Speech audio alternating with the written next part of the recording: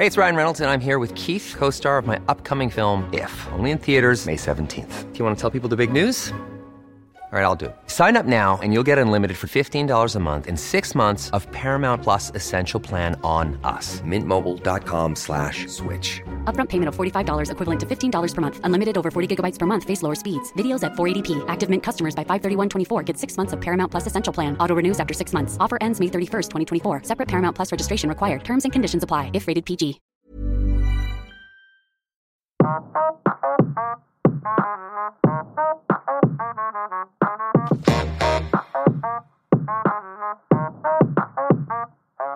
Kia ora everyone and welcome back to Own the Feels, brought to you in partnership with Love Better, where we're doing our damnedest to help us all break up better, which means owning whatever we're feeling and learning how to deal with it.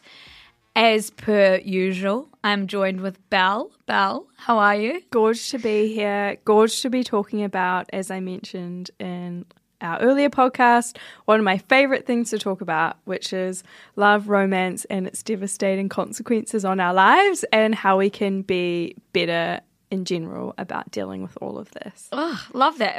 Honestly, that's like it was scripted. It wasn't even scripted. Belle does love talking about heartbreak. Shut up about it. Shut up about it, woman. No. I'd hope there's like more to my character than this, but I feel really passionate about this. I have a lot of empathy for being young and like or just 20s. Being young in general. Empathy for being fucking 17 years old. Oh, yeah, or in your 20s and just like trying to fucking figure it out and make it make sense, honestly. Yeah. And that's why we're here. That's why we're here. Today we're talking about something that couldn't be more 2023 coded. We're talking about online relationships and online breakups specifically.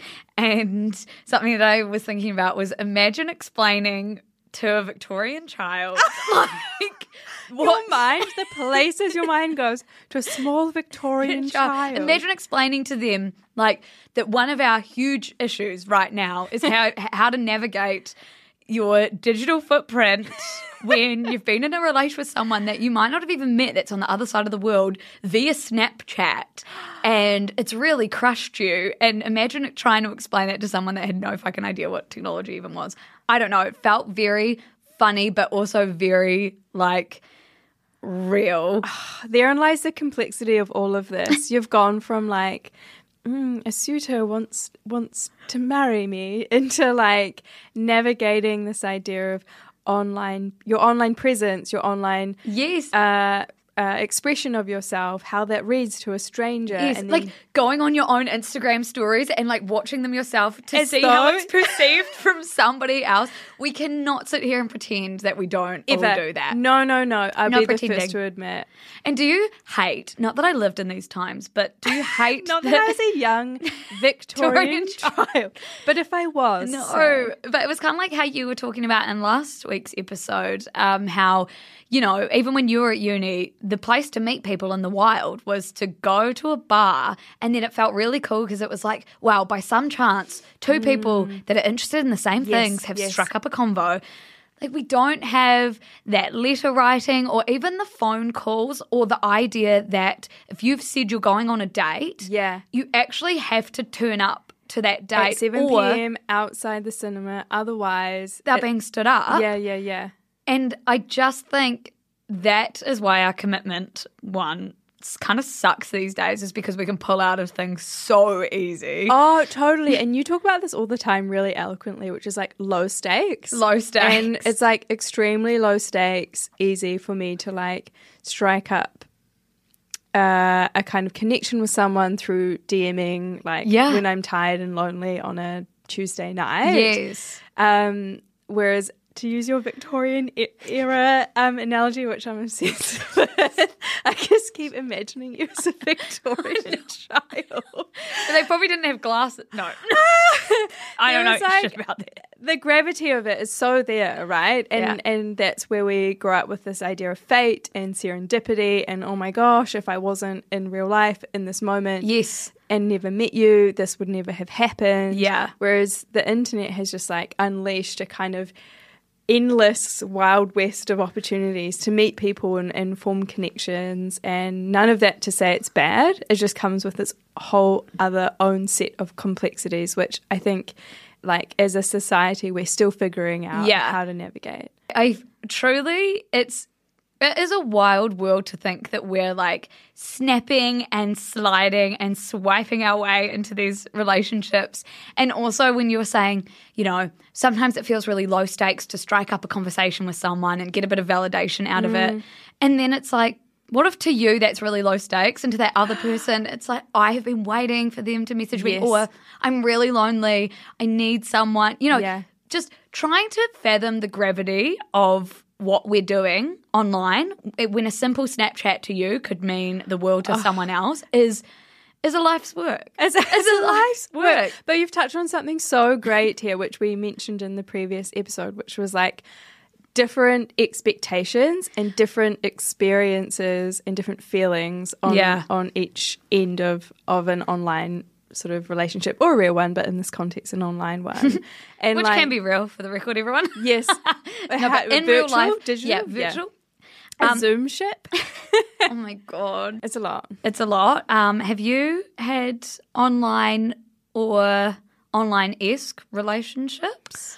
I met someone traveling, and then they lived on the other side of the world. Yeah. And so we spent, I think, 6 months apart, and then I moved there. Total disaster when that kind of fully unfolded. But so we had an online relationship, not like sending WhatsApp videos and video chats and messages and stuff. And it was really fun because I was learning a different language, and the time zones were like total opposite, so it was really hard to catch each other on a live moment.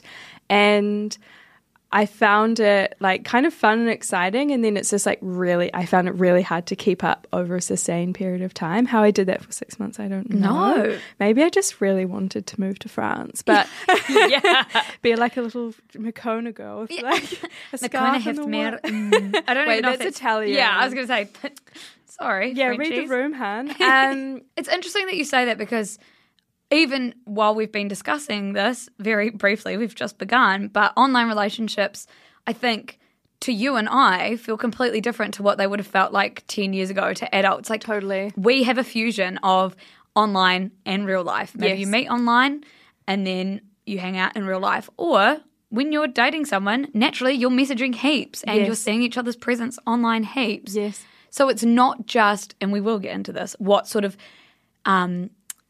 we learnt at school of like online stranger danger. Every person you meet online. Rooms are bad. Yeah. It's very different, and that is such an old, outdated way of looking at online relationships. Totally. I think you touched on something really great. For some reason, I'm thinking of the rom-com When You've Got Mail with Meg Ryan, and it's like when emails chat rooms have just been invented, and then they, not to spoil the plot, they kind of like collide in real life, but they don't know that's who they've been chatting to. And so to me, that was like the start of this kind of fusion of hybrid real life online collisions that we live in. And we're sort of talking off air before about how often, we feel like sometimes our conversations are better online, because that's just like our natural sort of form of communication, which is that weird? I think it's quite Gen Z millennial. Yeah. It's definitely, I don't have any online relationships in a romantic way, but I grew up in fandoms and online friendships were huge. And with Siska, I feel like it's an online relationship between me and particularly anyone that reads the newsletter. Yes. And 3.5 million others. And all these other people, but I feel like the newsletter people actually want to be in the relationship with me. The Instagram people kind of just want to troll me a lot of the time.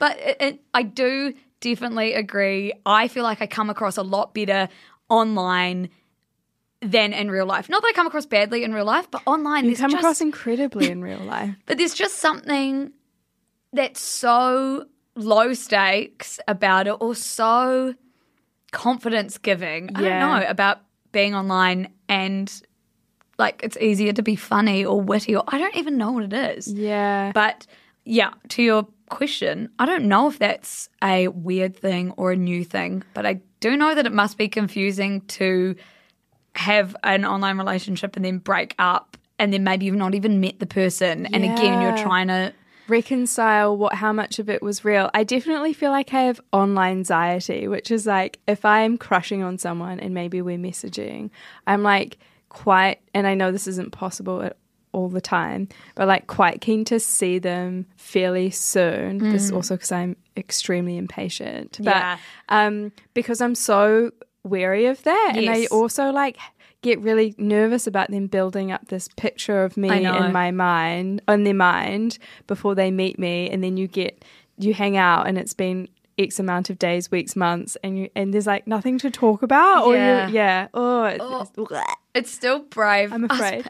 It's still brave that you like want to do, and good, actually healthy, that you want to do the meeting up really early in the chat stage. For anyone that needs a definition of an online relation, we're mostly chatting about relationships that live predominantly online here. So a lot of the stories that we've got are people that have met sort of in the digital world. Right now, over 300 million people use dating apps worldwide. And so it really felt quite redundant, especially as this is a podcast for young people specifically. It felt redundant not to do an episode about online breakups because I feel like this is something that has been ignored in pop culture and in, I don't know, any resources we've ever had about breakups, which has mostly been shitty movies that are like with Justin Timberlake. Yeah, and so I think pop culture has done a really, really poor job of catching up with the realities of online relationships, because if I think of the only thing I've really seen for online relationships, it's been Catfish, which has only shown them as these